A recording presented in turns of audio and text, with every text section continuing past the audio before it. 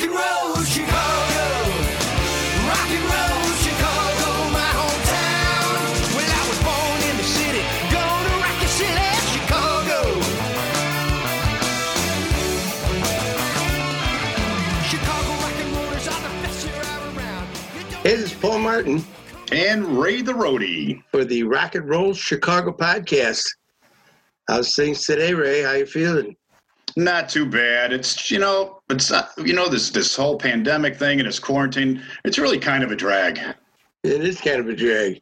It is. Mercy, mercy, mercy. I don't know how long this is going to go on. Oh, boy. You planned that. You planned that segue, didn't you? Yeah, I think I did a little bit. We got a special guest today for our episode 50, our 50th episode. Episode 50. No way. Yeah, half 100. Wow, that's cool. We're going to have to get together and do a couple shots of tequila or something. That's right. Yes, we will. Yes, we will. And long time coming here, but we made it. We made it to 50. Let's hope for another 50, huh? That's right. That's right. A century of episodes. So who's our guest? Today we're speaking with Carl Giammarese of Chicago's very own the Buckinghams.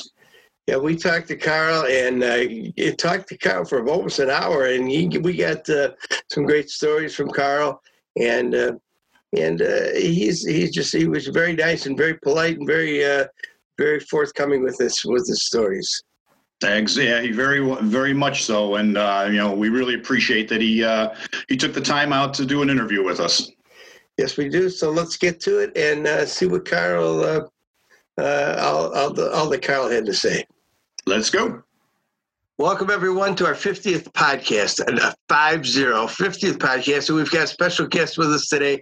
We've got Carl Giammarese of the Buckinghams. How you doing today, Carl? I'm doing pretty good. I hope you guys are too. We're in crazy. It's a crazy time right now with this pandemic, and we're all kind of social distancing, and it's a different way of life. But we're all becoming Zoom experts. Yeah, we're becoming Zoom experts. I was trying to figure out how to take my whole band and do a Zoom everybody in and have everybody do a song together. So that's something that I'm looking into. I've been keeping busy with doing my little videos. Yeah, I've noticed that you've done a few of them and several of the songs, right? Several of the Buckingham songs. Yeah, I think I've done about 15 songs already. I've done all the Buckingham's hits and a couple other, album cuts. And then I started doing some of my other favorites. I did a few Beatles songs. I did I'm a Loser from my Tufano and Giammarese days. I did that. I did Blackbird. I did Yesterday. Did an original song. I think that was the most recent thing I did. I had my Cubs hat and my Cubs shirt on. I don't know if you guys are Cubs fans or not. But you're looking at a couple of Sox fans. I had a feeling. What is it with you Sox fan? I love the Sox too because I love baseball. I do too. I miss it too. And I've been out singing the national anthem for the Sox and for the Cubs many times. But we love baseball, but the Sox fans, they just hate those Cubs. But we won't hold it against you. Yeah. I've got Nick Fortuna, who's the other original Buckinghams. He's a Sox fan, and he hates the Cubs. And then Bruce Soberoff, our keyboard player, is a Sox fan also. But he's he watches the Cubs too. I was looking forward to this season so much because last year. Right about this time, I was getting ready to leave for the Happy Together tour, which was a 60s tour, the Turtles. Right. We've been on that tour many times, and it goes out for 3 months. I mean, it's 55 shows we did in June, July, and August. So I was on the road, so I didn't get to see a lot of baseball. So I was this year looking forward to it because even though we're playing, I'm around back and forth more than I was last year. And then this happened, of course. So let's go back and let's start in the early years. You started out as the Pulsations, is that correct?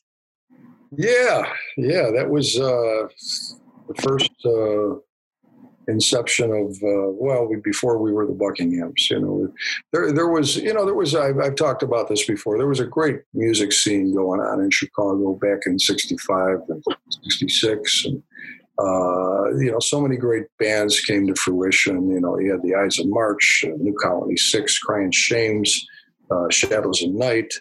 We were the pop rock groups playing around, and we had a lot of venues to play. We had dances, mostly teen hops, teen clubs, dances, a lot of dances, Holiday Ballroom, Embassy Ballroom.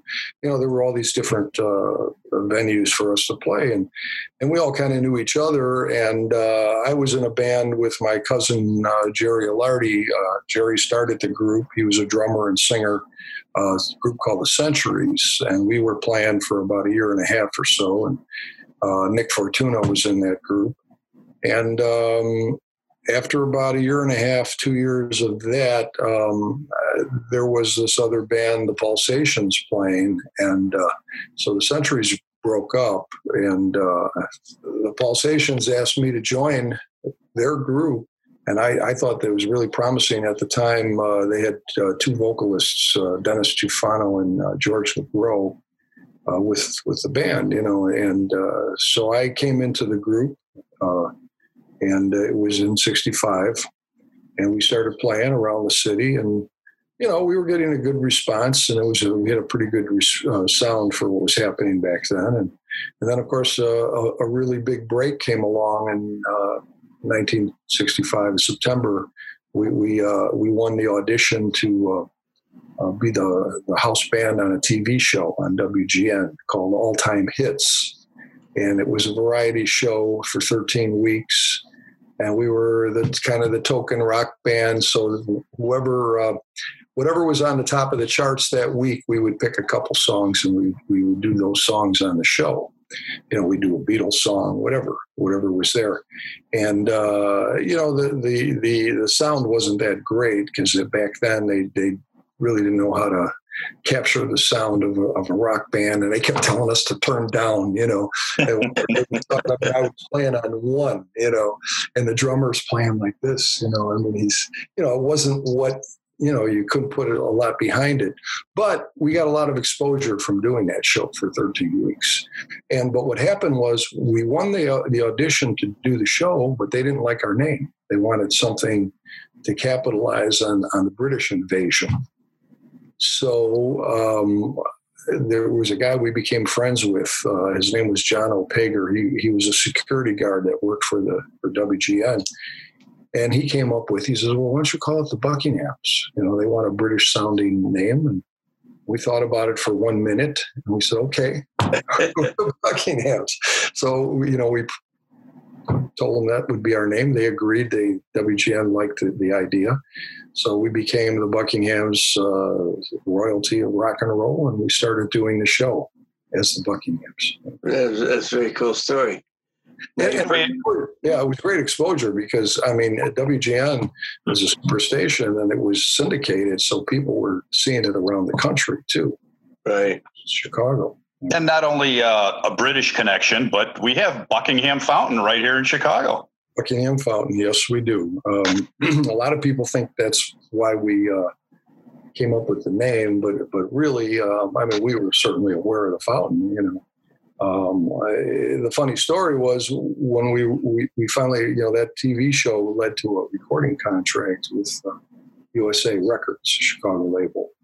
And they brought us in the studio in the old Chess Studios on South Michigan Avenue.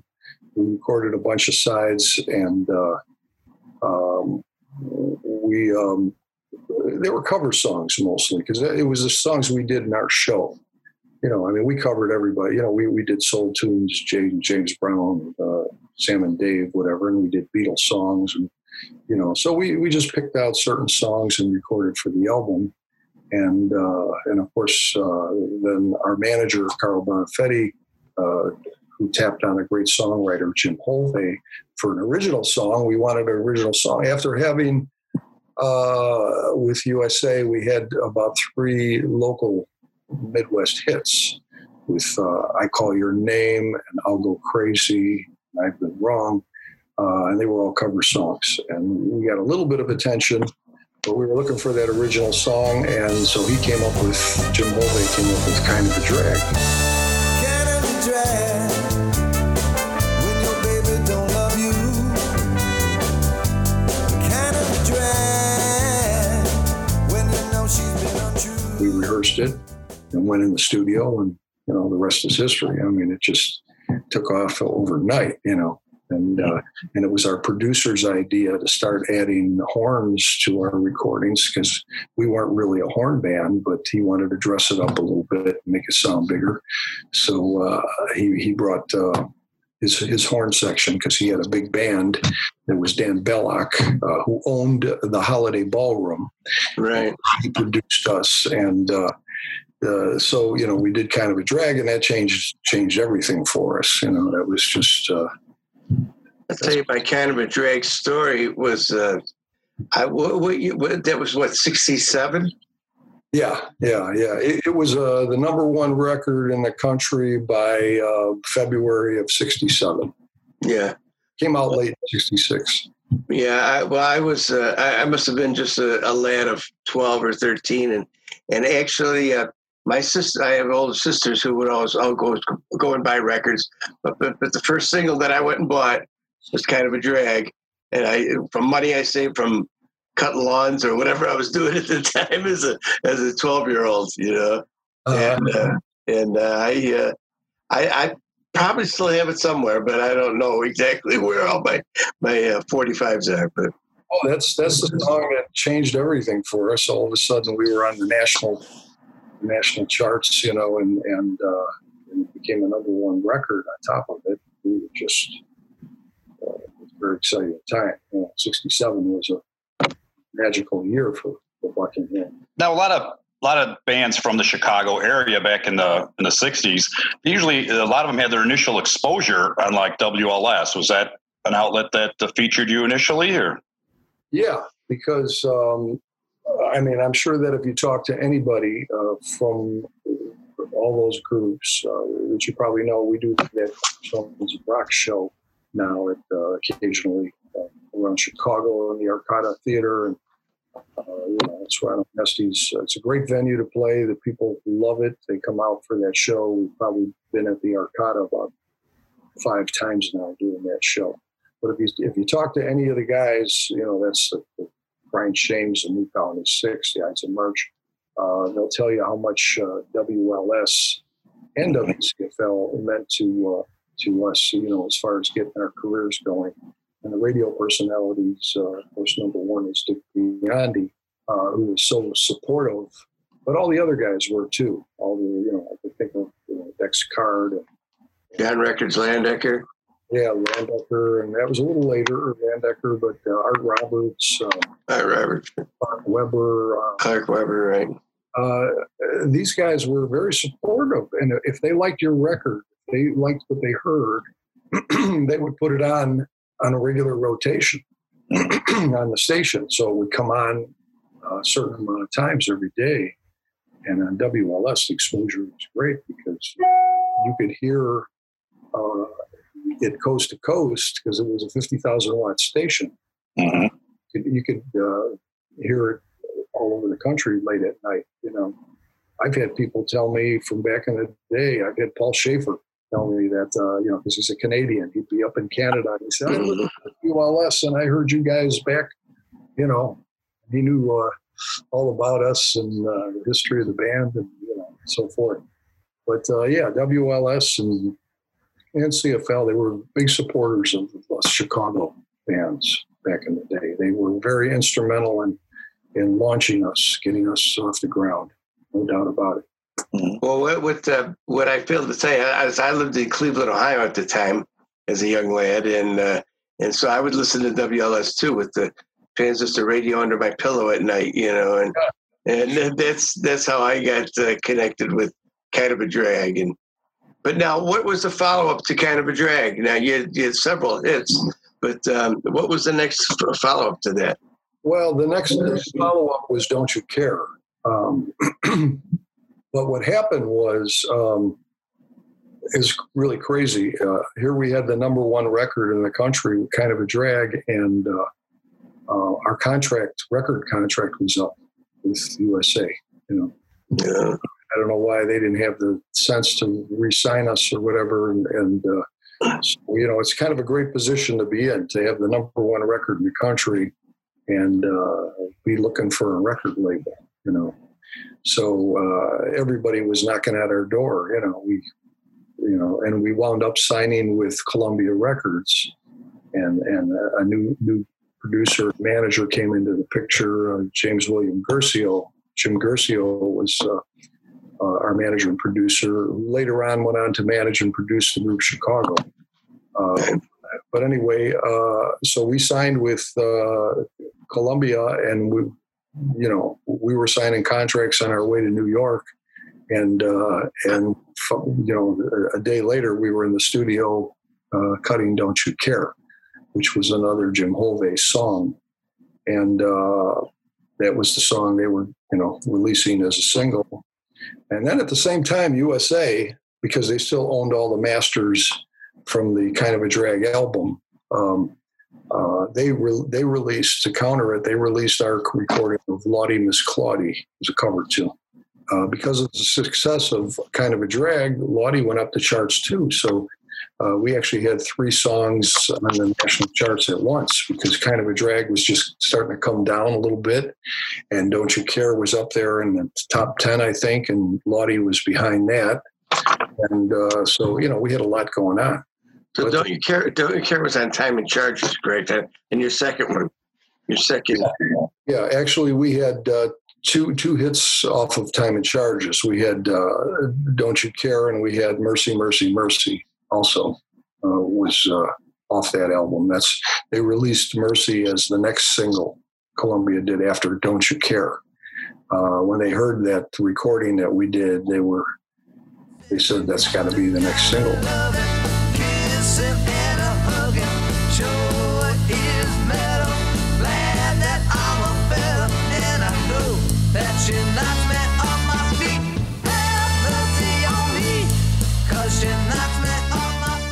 And it made us very happy, because it took us in another direction. It gave us a chance to do something a little different, because it's kind of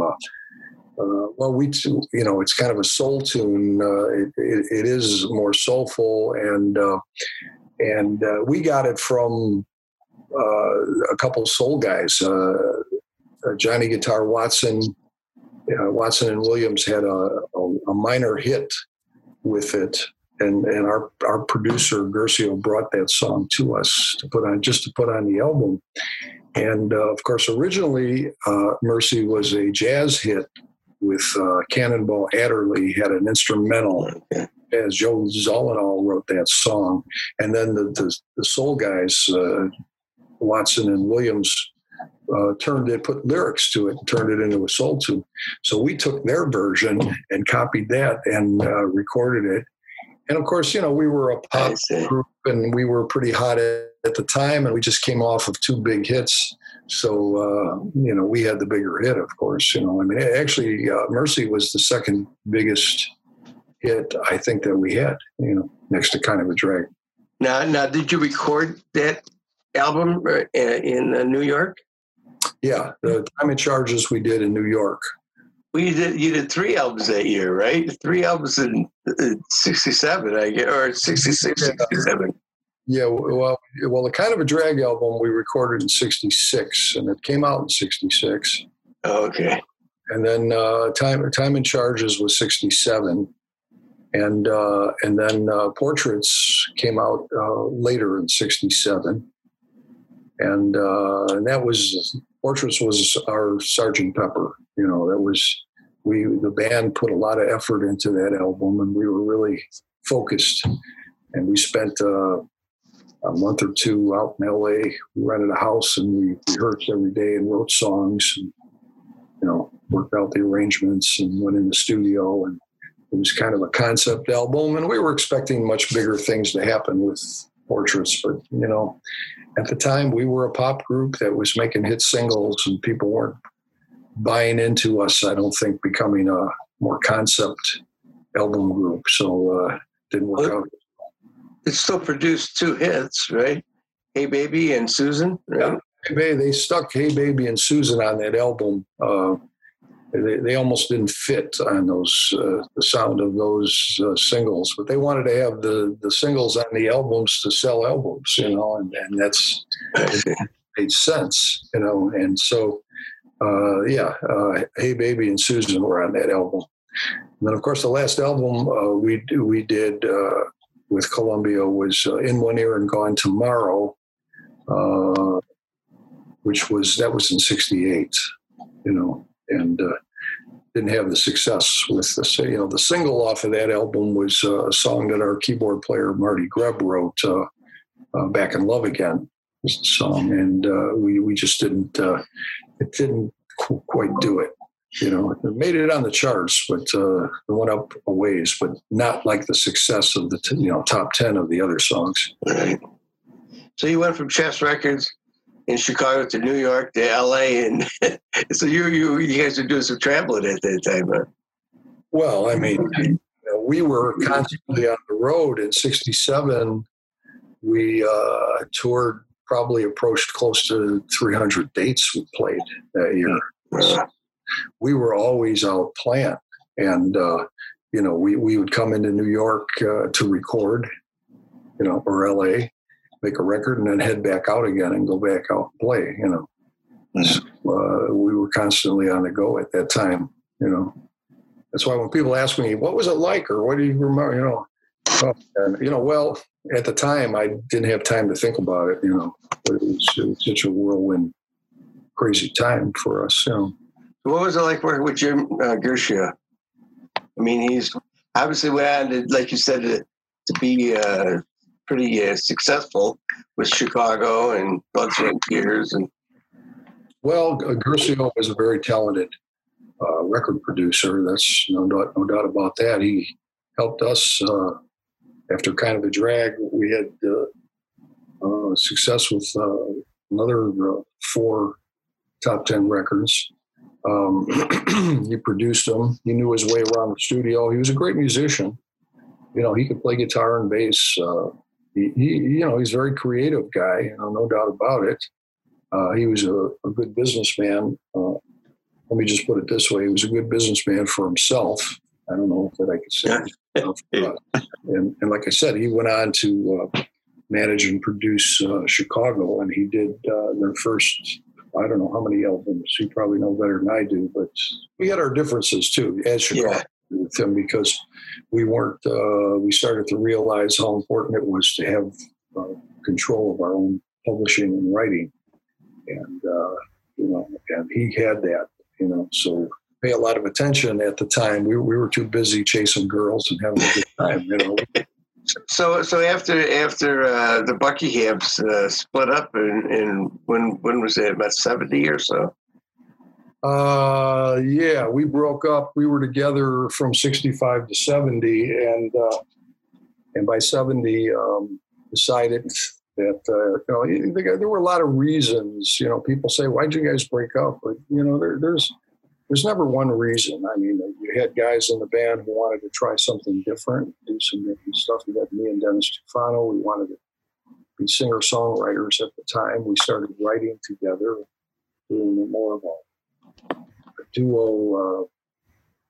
Our sound was leaning more toward what was going on in those early 70s with, you know, James Taylor, Joni Mitchell, Carole King, Eagles, America. We were kind of leaning that way musically. And we signed a record deal with, of course, with a great record producer, great music guy. Lou Adler, right? Yeah, Lou Adler. We signed with him, and that brought us out to LA quite a bit. We had some success with it, especially on a song that I wrote, a song called Music Everywhere. So that was what we wanted to do. And so, you know, we were kind of pulling in different directions. And if you remember the music scene, I mean, God, it seemed like overnight we went from AM to FM. And groups like us, the Grassroots, the Turtles, Gary Puckett, Union Gap, you know, we were sort of becoming a little bit passé, I guess, or whatever. Things were just changing. All of a sudden you had the Monterey Pop Festival.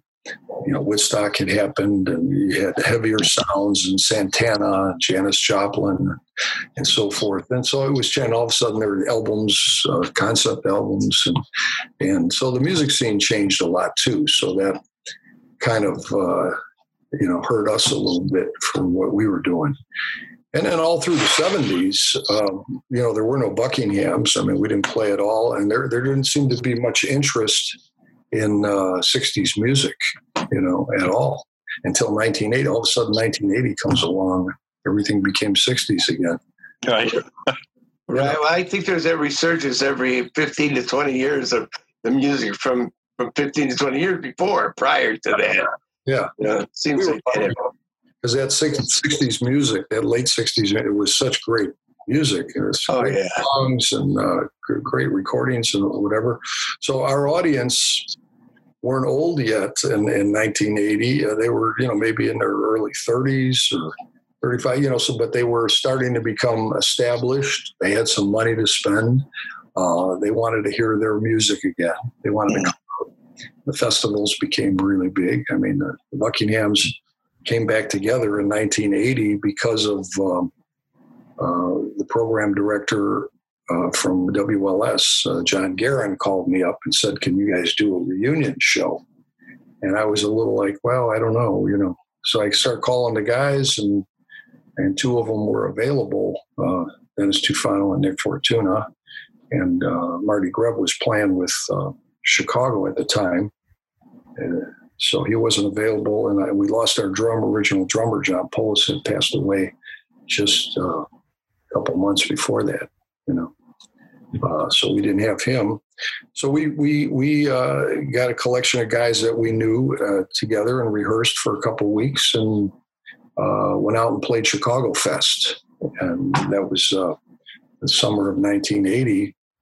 And Jane Byrne, our mayor of Chicago, was behind that. She was behind us doing that too. And then, 12,000 people came out on the pier to play that show. And you could feel this excitement again heating up for 60s music, Buckinghams. And then, we came back, played a few more dates around Chicago. And then for a couple summers, Dennis would come in because he lived in LA, and the three of us would get together with the band and play some more dates. And then all of a sudden, I started getting a lot of offers to do shows nationally.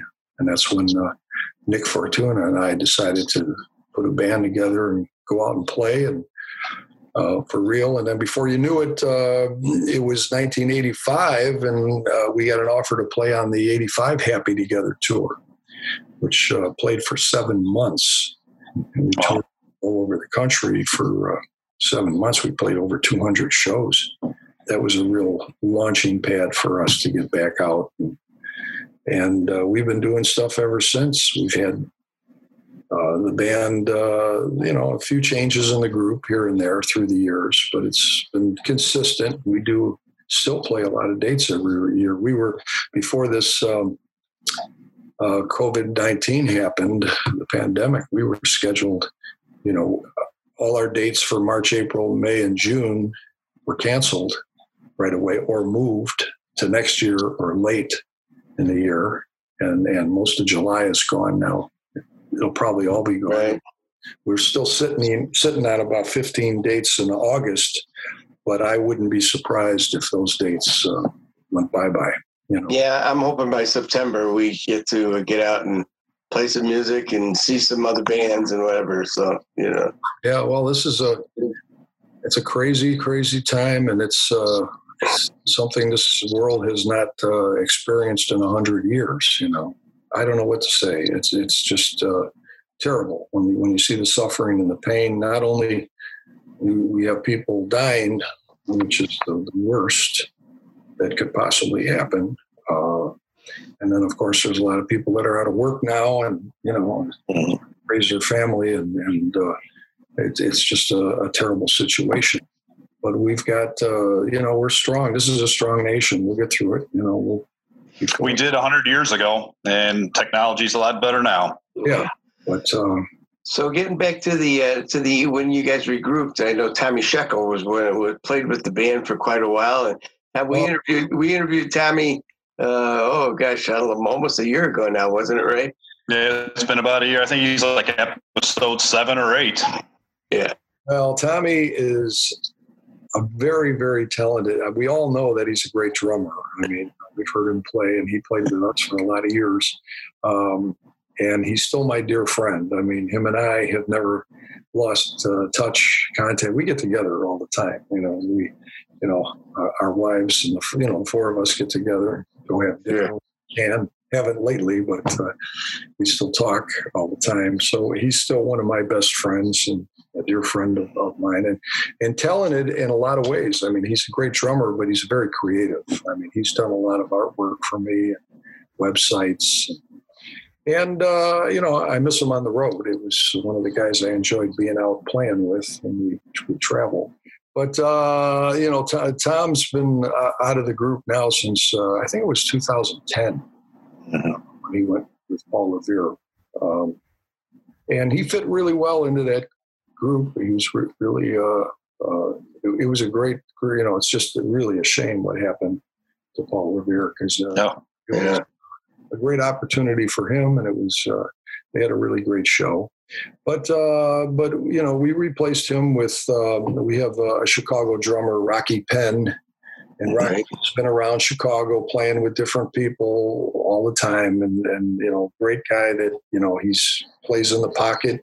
He's not as flashy as Tom, but he's, which is fine, but he plays, he backs you up great. He's, it adds a little vocals too, because he sings, but he's a really good drummer. He's really solid, and he gives us what we need. So he's been with us ever since Tom left. And then we've got Dave Zane on guitar and vocals. And Dave's played with a lot of different people. And he's a very talented guitar player and vocalist. I mean, he's the top end of our voice, Right. I know Dave pretty well. So yeah. So he's a real nice guy. He's easygoing. I don't have to slap him or hit him or anything. He just goes along. He's one of those guys that goes along with things and easygoing. I'm just kidding around, but he's a really good guy. Right. And then Bruce Soberoff's been with us since '85, since we finished that Happy Together tour in '85. Bruce joined us, and he's been with us ever since, on keyboards, background vocals, And then we got a great horn set. We very rarely play without horns.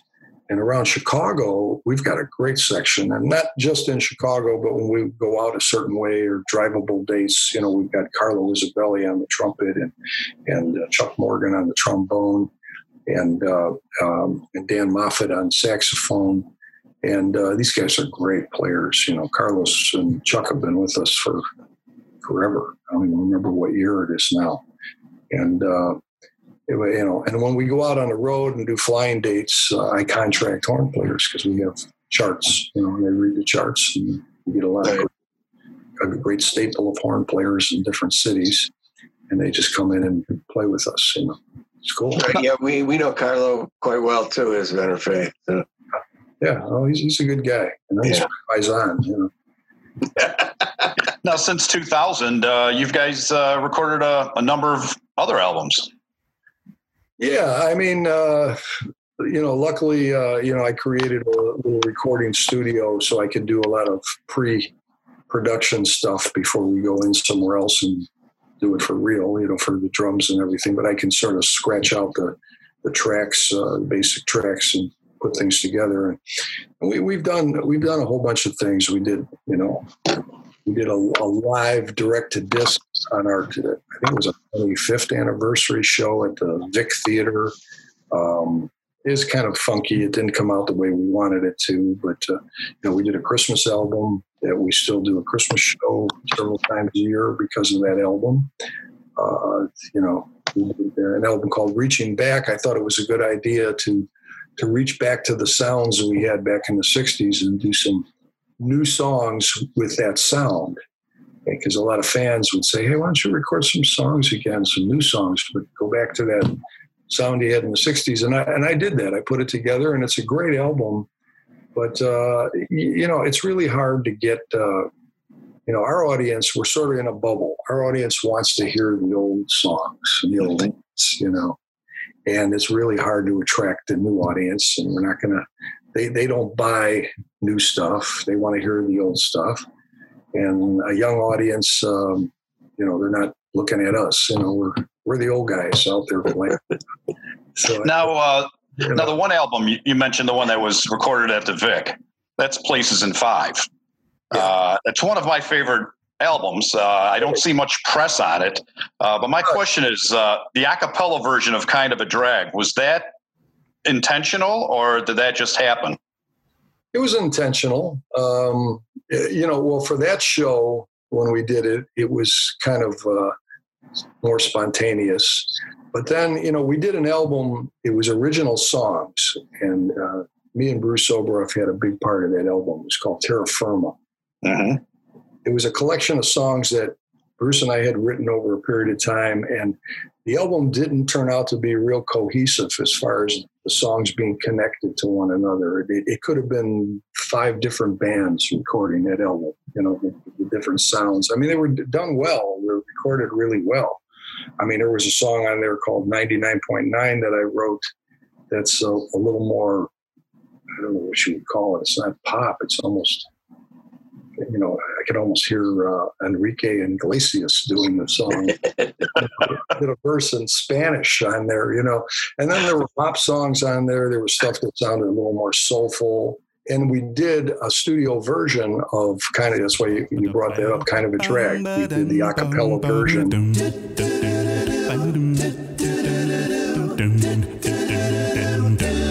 Kind of a drag when your baby don't love you.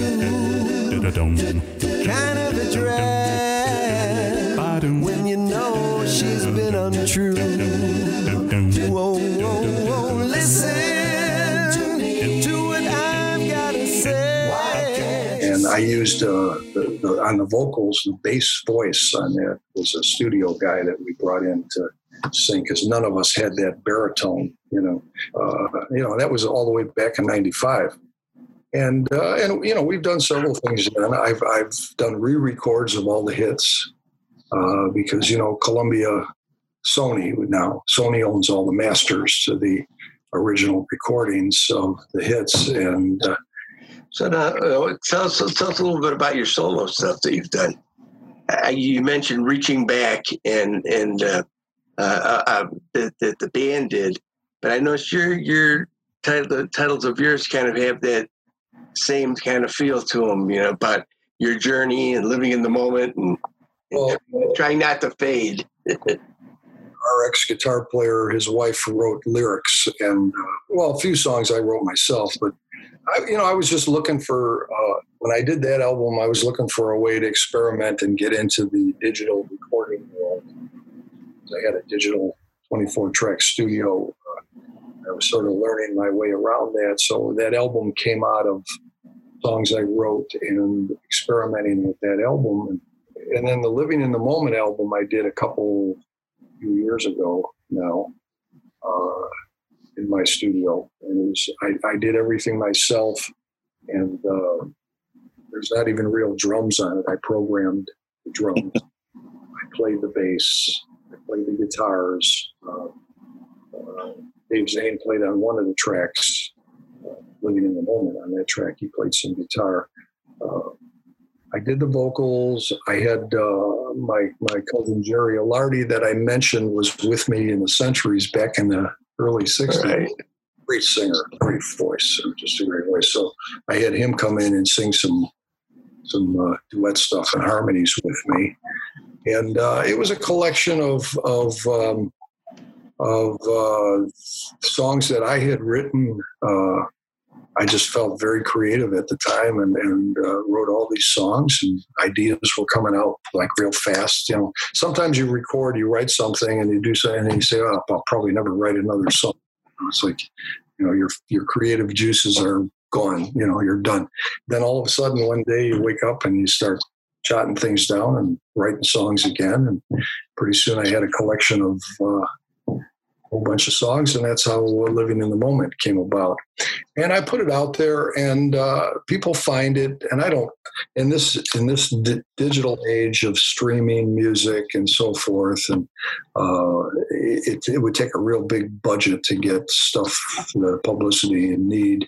So I just put it out there, and it's available. Living in the Moment is available on all the download sites and streaming sites like Spotify and iTunes and so forth, all the way down the line. There's probably about 30 different streaming sites. It's there, and I sell some of them. But that's the main reason I do it now, or do music, new music, is just to stay relevant and creative. I've got 4 songs right now that I've recorded, and I did an original song on my last little basement studio video, a song called There Comes a Time, and that's an original song. So I keep writing and recording songs and putting them out there. And then Living in the Moment was a great experience, and I got a lot of help, input from Jim Peterick on that album too, because he made a lot of suggestions and threw some ideas out at me too. So I just love to do it now. I just love to write and record and play those songs live. I don't know, with the Buckingham schedule and so forth, that would take a big undertaking to have another entity, another band, and go out and play those dates. And who am I going to play them to? Those are original songs. I don't know if there's an audience for it, but it's creative, so I just love to write and play. Well, it was. We were talking to someone not too long ago that said that they've almost rather put out, because of the digital age now and where everything is done digitally, that they'd rather put out a single now and then do a whole album. I mean, you get a single done, you get one song done, go ahead and put it out. And it's kind of come full circle from back in the days when we used to go and buy our singles, Who's doing albums or collection songs on an album? It's just putting a single out there, They're even starting to dictate to us how we should write the song, put the hook in front, because somebody listens to it and they're attracted to it. If they listen to it for so many seconds, then they have to pay for it, So it's right. And as long as you're out there putting music out there, then that you've got an audience out there. So you guys are members of a few Hall of Fames, as well as the inaugural inductees for the Illinois Rock and Roll Museum on Route 66. Yeah. As a matter of fact, we were supposed to do that induction ceremony, and all this was supposed to happen right when the pandemic was going on, and they canceled it for a future date. And so we're honored and happy to be a part of that. I mean, Illinois is, that's our state, and Chicago is our city, and it's a big deal for us. We were inducted recently into the Iowa Rock and Roll Hall of Fame.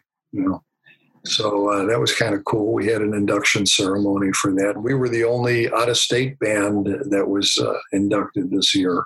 Mm-hmm. So that was cool. So we're taking it one state at a time. We'll be to the Cleveland Rock and Roll Hall of Fame. You work your way there. So where do we find the Buckinghams social media-wise? Of course, you can just go to the Buckinghams on Facebook. And we're all over, all over YouTube now. Our Buckingham's Facebook up there. All the videos I've been doing. I've got my own YouTube going on with all the different videos I've done. The Carl G. Marisi one. But Facebook, we try to keep that up to date all the time and put new stuff on there. And just go to the Buckinghams when you're on Facebook. And then our website is, thebuckinghams.com is the website. And normally I would say it's a good place to go to see our schedule where we're playing. But what's going on, what's up there right now needs to be either taken down or it doesn't make any sense to even try to change anything because we don't know yet what's going to happen with the dates and so forth. But there's other things to see besides the schedule, on the website. So thebuckinghams.com is a good place to go. And like I said, join us on Facebook. And I usually have an events page on Facebook. I try to keep that up to date. But it's unbelievable. We've been performing now over 50 years. Yeah. 6 decades, I figured, right?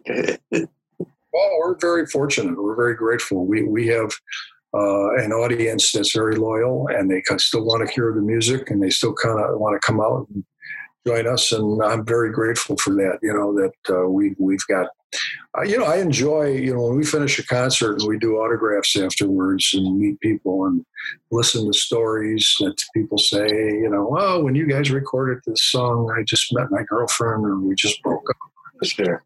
But it's just an honor to be part of their history, their life, and it's a great feeling. So I hope we can continue doing that for a bunch of years yet.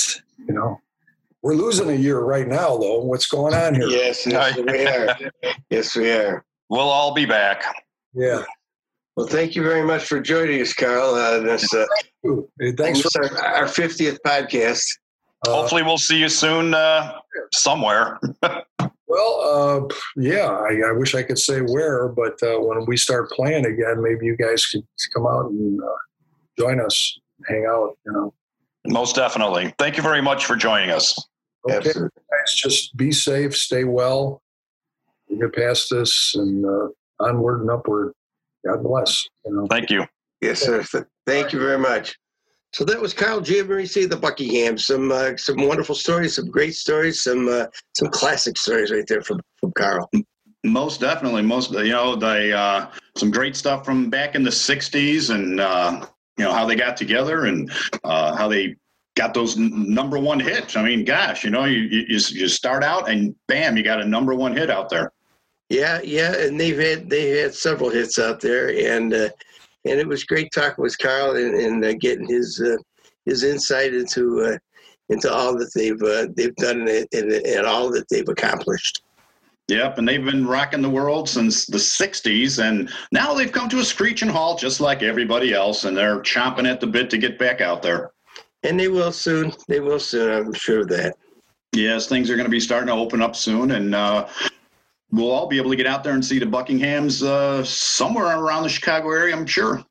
Yes, indeed. So don't forget, folks, to share the podcast and join our page. What else do they need to do, Ray?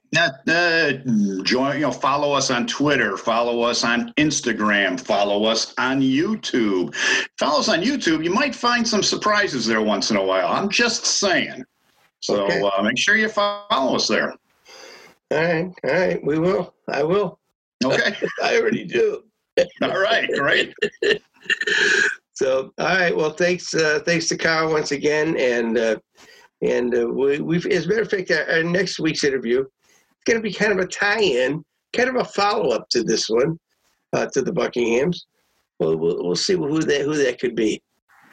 See you all next Tuesday. Same podcast station. Podcast time. Okay, Batman. Have a great week, everybody. Thank you. Chicago, rock and roll, Chicago, my hometown. Well, I was born in the city, gonna rock your city, Chicago. Chicago rock and rollers are the best here are around. You don't believe me? The Rock and Roll Chicago podcast does not own the rights to any of the music that's played on this podcast. The music is used to promote the band or musicians that are interviewed.